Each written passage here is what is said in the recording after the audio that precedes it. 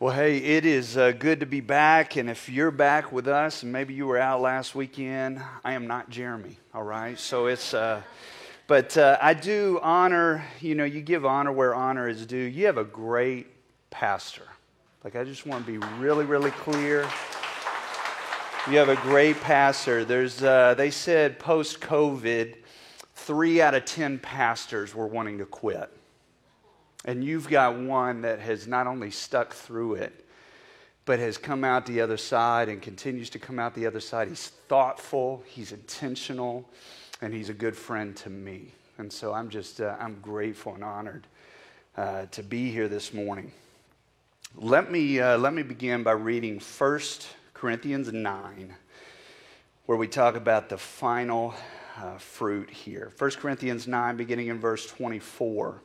Paul writes this: "Do you not know that in a race all the runners run, but only one receives the prize? So run that you may obtain it. Every athlete exercises self-control in all things. They do it to receive a perishable wreath, but we an imperishable. So I do not run aimlessly. I do not box as one beating the air, but I discipline my body and keep it under control, lest after preaching to others, I myself should be disqualified." Let me pray for us, and then we're going to jump in. Father, thanks again for the gift of today. Thanks for your word that really does have the ability to bring life.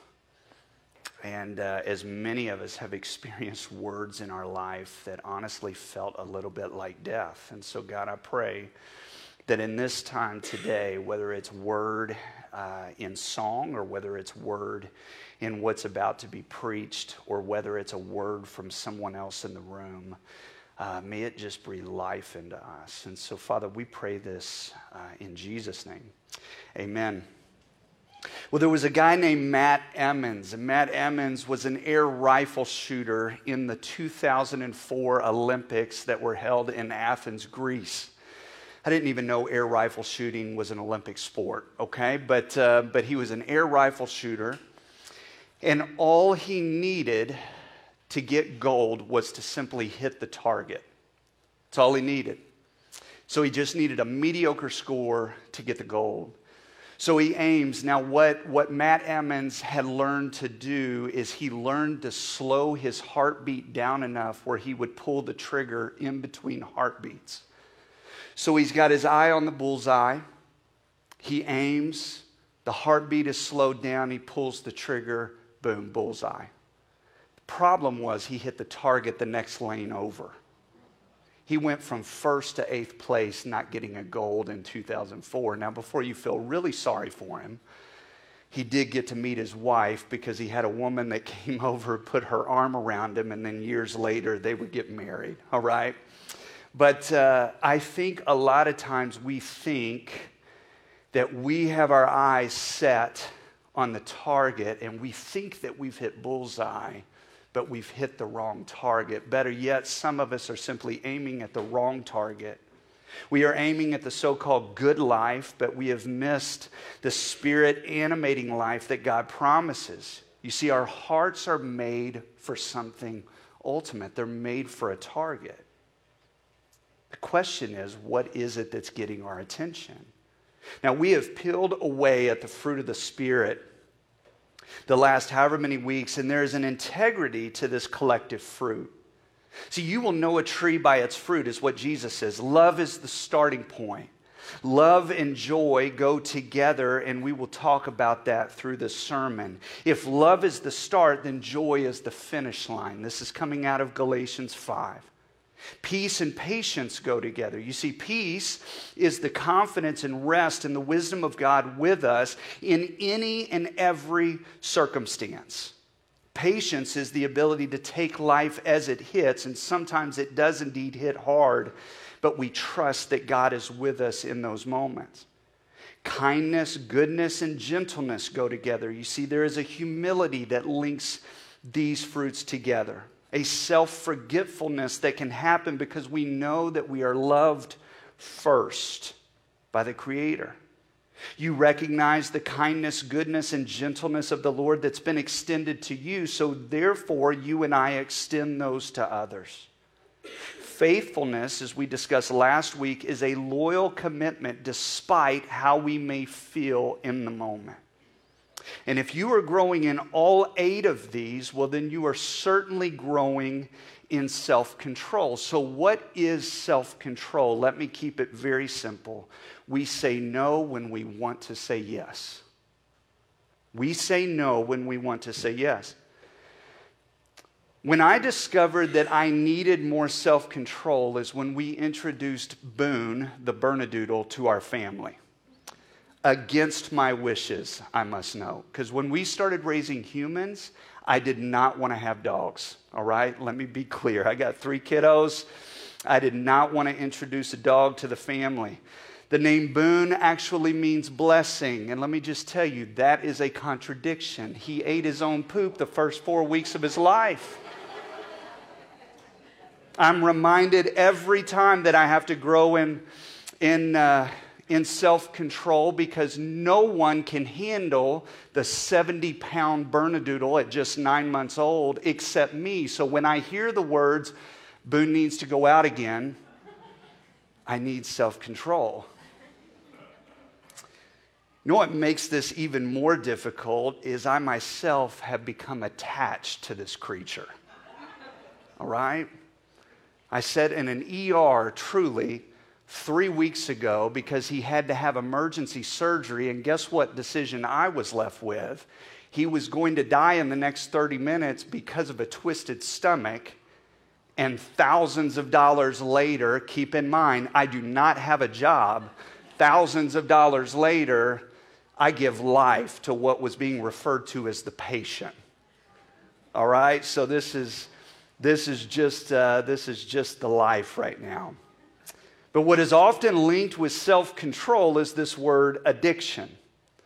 Addiction is we say yes when we need to say no, and catch this, and we can't stop. You see how that works? When we think of addiction, we often think of drugs, alcohol, or sex, but addiction is certainly not limited to just those vices. Many of us find ourselves overeating, overspending, or gambling, or over-exercising, unable to control our tongue, emotions, our time, and our thoughts. Sadly, our culture has very few models of self-control. In the beginning of the Gospel of John, Jesus asked the very first question to 2 disciples beginning to follow him. Do you know what the question was? What do you want? What do you want? I mean, this existential question has everything to do with desire. Where do we fix our attention? Our desires are the basis of our decisions. Our desires are the basis of our decisions. You talk to any addict, he or she will tell you the addiction does not simply stop by trying harder. You see, you can actually change the behavior without ever touching the character. Paul and Jesus, for that matter, have never been about behavioral modification, but instead a transformed character. You see, Paul is not an athlete himself, but in this context, in this letter to the Corinthians, he is an exasperated pastor. Sorry about that. The Corinthians have replaced the gospel of Jesus Christ for another gospel of the good life, a life of no restraint. Follow your heart is the mantra in our cultural moment. That is great if the heart is pure. But again, there is a natural pull towards the self and not the other that exists in the human heart that Paul knew could not be ignored. And this comes not through willpower, but through a power outside oneself and yet inside the follower of Jesus that we know to be the Spirit. So I want to discuss 3 questions based on Paul's teaching here in 1 Corinthians 9. Number 1, what is the problem? Number 2, what is the prize? And number 3, what are practices that will ultimately help us become a people marked by self-control? Paul is one of the 4 or 5 most brilliant men to walk the earth. He is way ahead of his time on how the mind actually works and what leads to the transformation of character. You see, to illustrate self-control, he uses the athlete competing in the games for the prize. This was something that was very normal in Corinth at this time. The difference between good and bad teams is good teams play to win with their eyes fixed on the prize, and bad teams simply play not to lose. And you see this in competition a lot.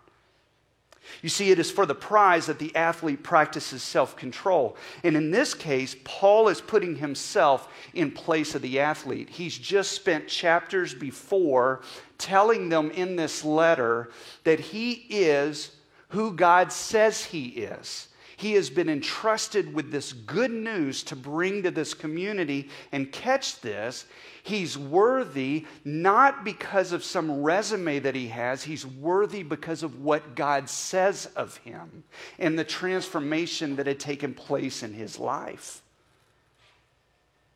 And he says this, the prize is the good news, is the gospel that I have to preach. But he says every athlete exercises self-control in all things because of that prize. You see, Paul knew that our desires direct our decisions, and our decisions oftentimes direct our destinations.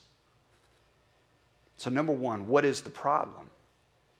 There's not a single person on planet Earth that can watch the 6 o'clock news and say there is not a problem.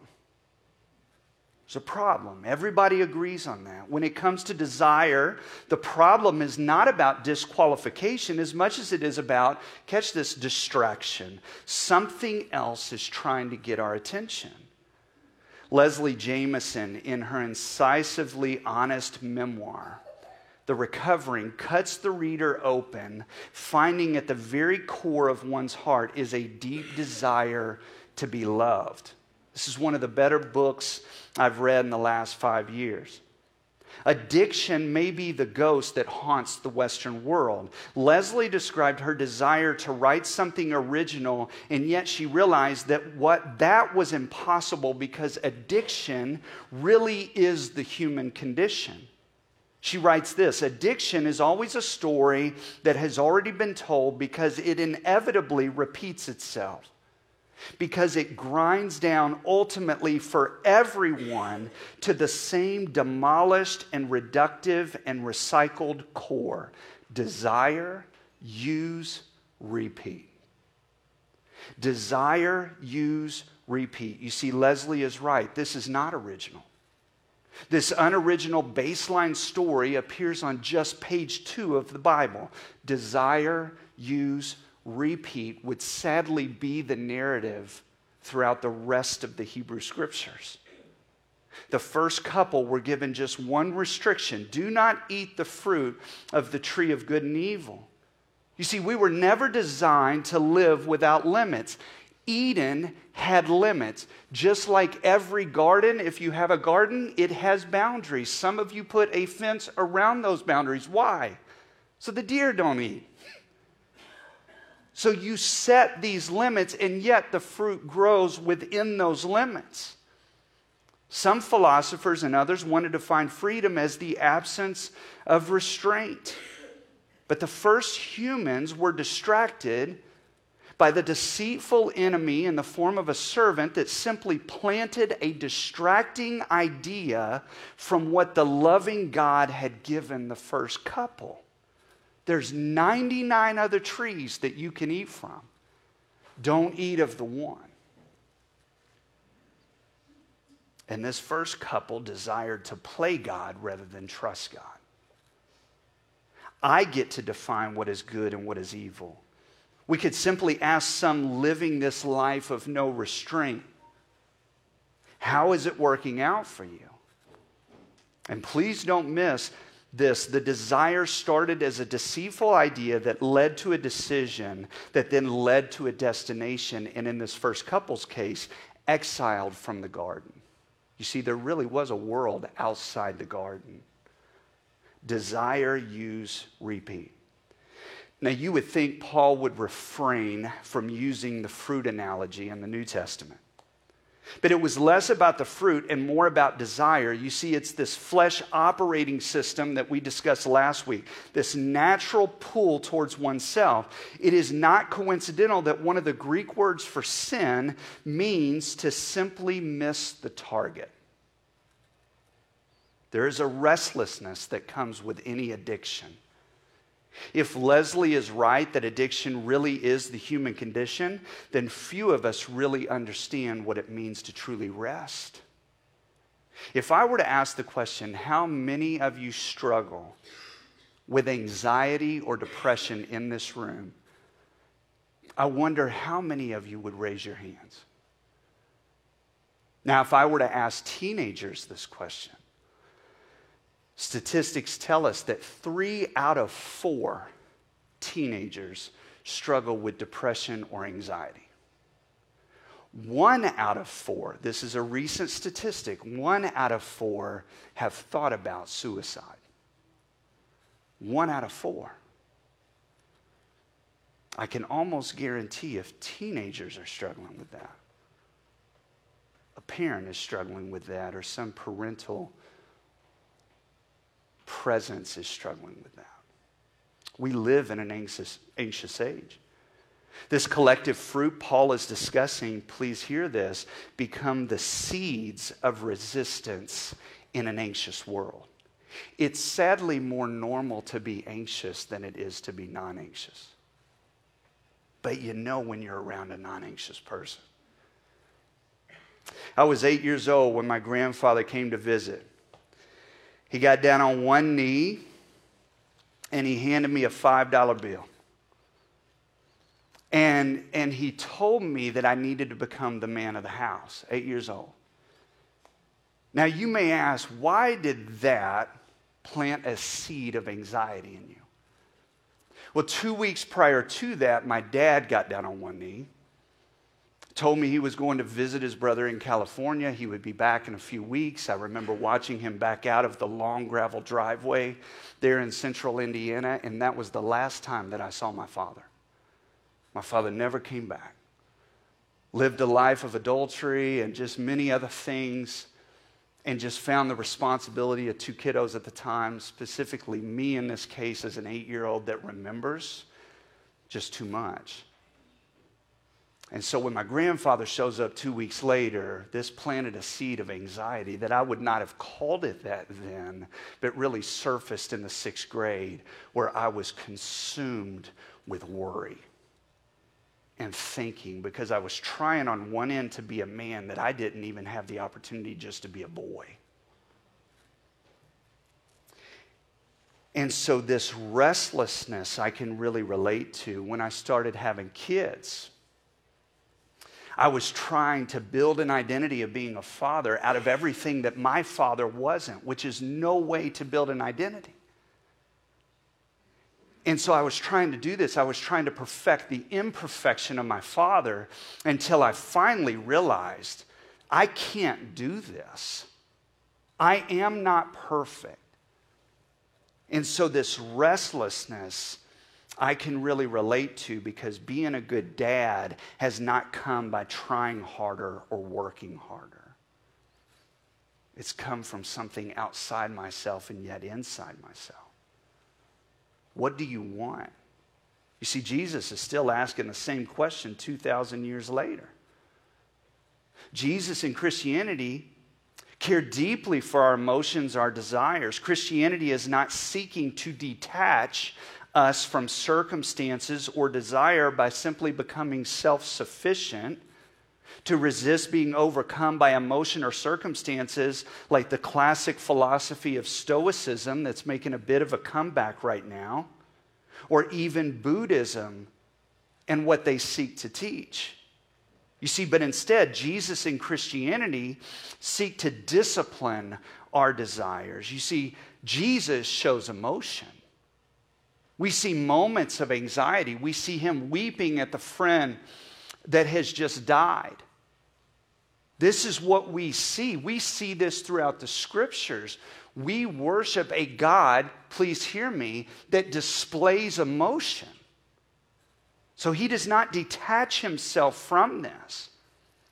But rather than place self-sufficiency at the center, which is the flesh operating system, we instead fix our attention on the only all-sufficient being, God himself. And it is his animating spirit within us that becomes our new operating system, helping us fix our attention on the real prize that's in front of us. The prize is what disciplines our desires. Every athlete exercises self-control in all things. Someone once asked the late Christian writer Dallas Willard, if he could describe Jesus in one word, what would it be? And he paused for a moment, and then he simply said, relaxed. Relaxed. You see, if the problem is distraction, then the question becomes, what is the prize? Well, Augustine, the 4th century bishop, knew something that modern philosophy and science is just catching up to. The opposite of restlessness or anxiety, catch this, is joy. And Augustine lived a life of no restraint, as you can read in his literary classic memoir, Confessions. So what do we want? We want joy whether we can articulate it or not. Joy came in the form of this non-anxious presence, God with us in Jesus 2,000 years ago. Joy is I delight in him and he delights in me. As the biblical authors write throughout the scriptures, his face shines upon us. This is seen throughout the scriptures. The psalmist will write over and over again, please don't do what? Don't turn your face away from me. We need to be around people in person marked by shared struggle in the human condition, helping us become a people of joy. Listen, you all, you do it every week, but this is why the meet and greet matters at the beginning of the service. You may be the only smile that someone sees. You may be the only embrace that someone gets in a single week. It may be the only hand that is shaken where someone looks you in the eyes, asks you how you're doing, and catch this, they even wait to listen to what you say. It makes a difference. It becomes the healing salve to someone else's wound. We were never intended to live this life alone. This is why Paul uses the image of an orchard. We need to be around others that display this fruit. Even God himself says, the first page of the Bible, it is not what? It is not good for man to be alone. He is in community, therefore we are to be in community. This is why recovery groups matter. You are not the only one living this unoriginal story, as Leslie Jameson writes. Listen how she describes the AA meeting. The meeting itself, she recalls, was just a bunch of strangers gathered around a huge wooden table, past a kitchen, tracked with footprints, old linoleum curling upwards at the edges of the room. People smiled, catch this, like they were glad to see me. Almost like they've been expecting me to come. No matter how long you sit in the car, somebody is waiting in that wooden building. I think what happens for a lot of folks is they are desperately looking for something their hearts long for, but they are aiming at the wrong target. You see, they find pieces of it in different philosophies, even other religions, some TikTok influencer, or some celebrity Insta reel. What do you want? When Mark 10, we meet a man named Bartimaeus. And Bartimaeus, as far as we know, was born blind. He's been blind from birth. And he's this blind beggar on the side of the street. And I picture the homeless person in downtown Louisville among the lunch crowd. And it's just the streets are busy, but you hear that person louder than ever yelling, Jesus of Nazareth. And that was the case in this story. That they could hear this man above what's called the large crowd there in the gospel. And Jesus has this man's undivided attention, and the man can't even see him. And Jesus stops and he looks at his disciples and he says, call him. And it says the man sprang up and came to Jesus. And Jesus asked this question, what do you want? But he makes it more personal. What do you want me to do for you? And he says, recover my sight. Recover my sight. And Jesus said to him, go your way, your faith has made you well.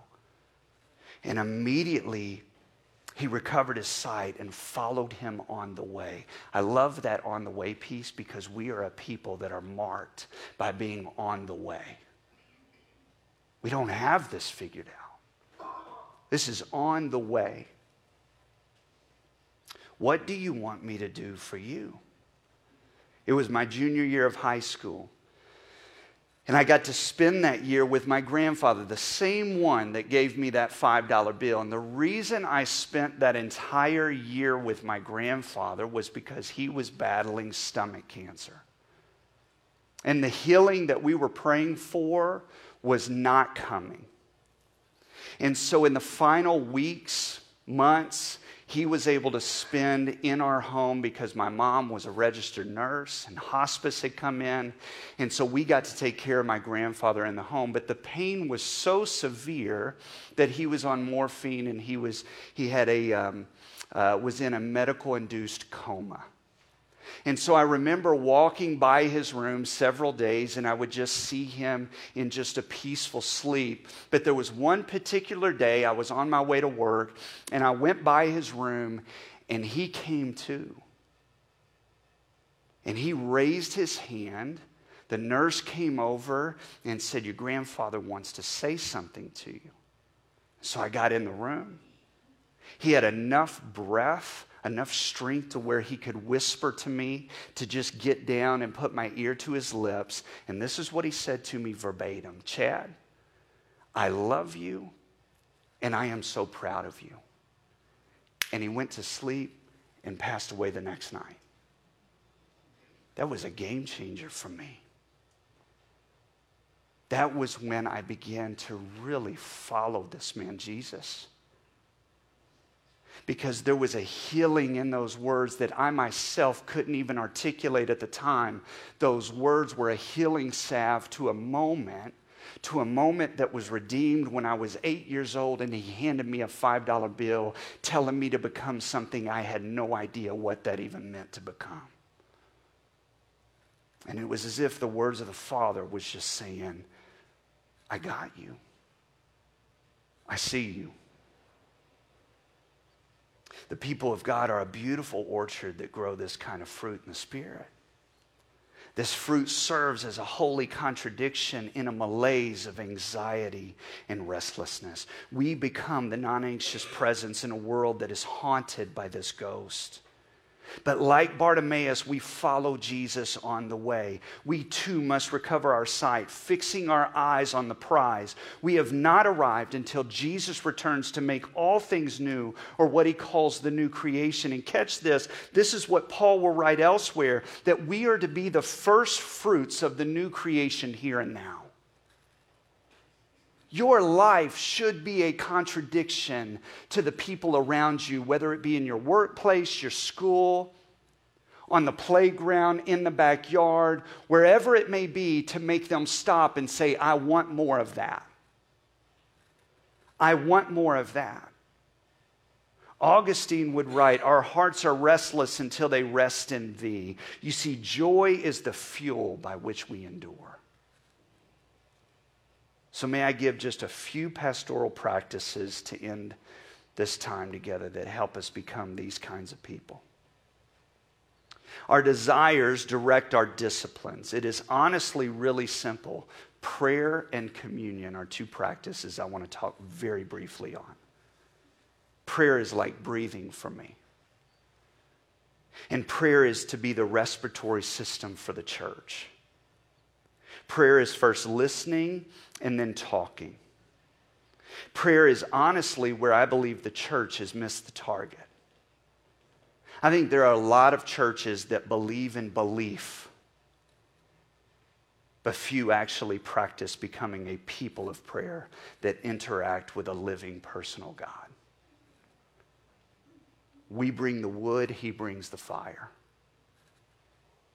Let me tell you a very simple prayer I began praying years ago. Holy Spirit, where are you at work? And can I join you there?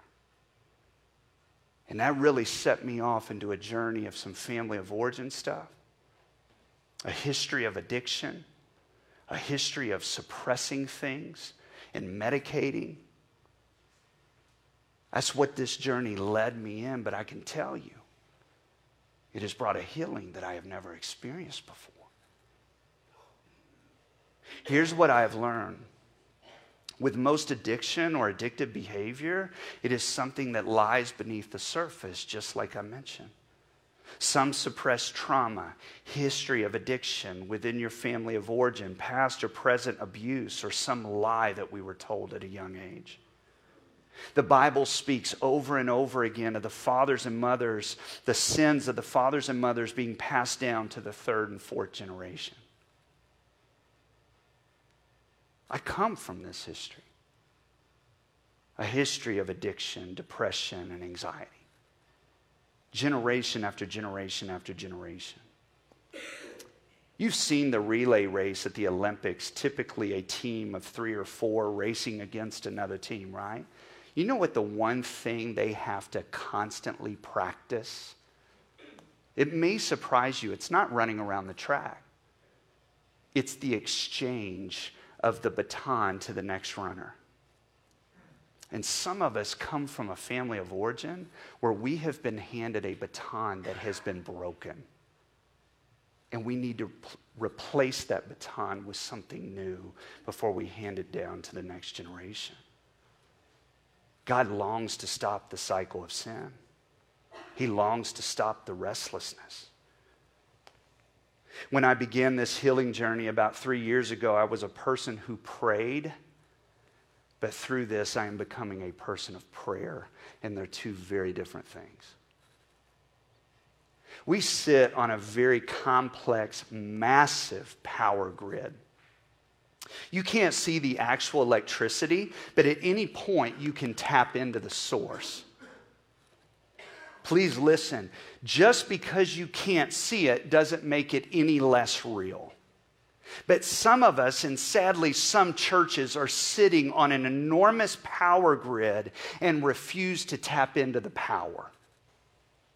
It's like seeing a line of houses, and every house has its lights on except one because they refuse to tap into the power. And that's what we miss. Some of us are believing in belief rather than tapping into the healing power of the living personal God. If prayer is listening and talking, communion is first confession. Where have I missed the target? And then it's celebration of who God is and what he has done. Communion is our recovery. It's where we both confess with our lips that we have missed the target and celebrate the one who is looking to Jesus, the founder and perfecter of our faith. Catch this, who for the joy that was set before him endured the cross, despising the shame, and Jesus is seated at the right hand of the throne of God. Joy was Jesus' fuel to endure the cross. And Jesus is seated at the right hand of God in human form, as the Bible tells us, a redeemed, resurrected human form, interceding on our behalf. And please hear this, when you pray, he gets up out of his seat to listen to you. That's who he is. So the question, what do you want me to do for you? This becomes your opportunity to name that in this time of communion. Do you know the two English words, healing and salvation? Do you know they share the same Greek word? So your salvation may just be your healing, and your healing may just be your salvation. Let me pray for us. Father, thank you for being good. Not just good, but perfect.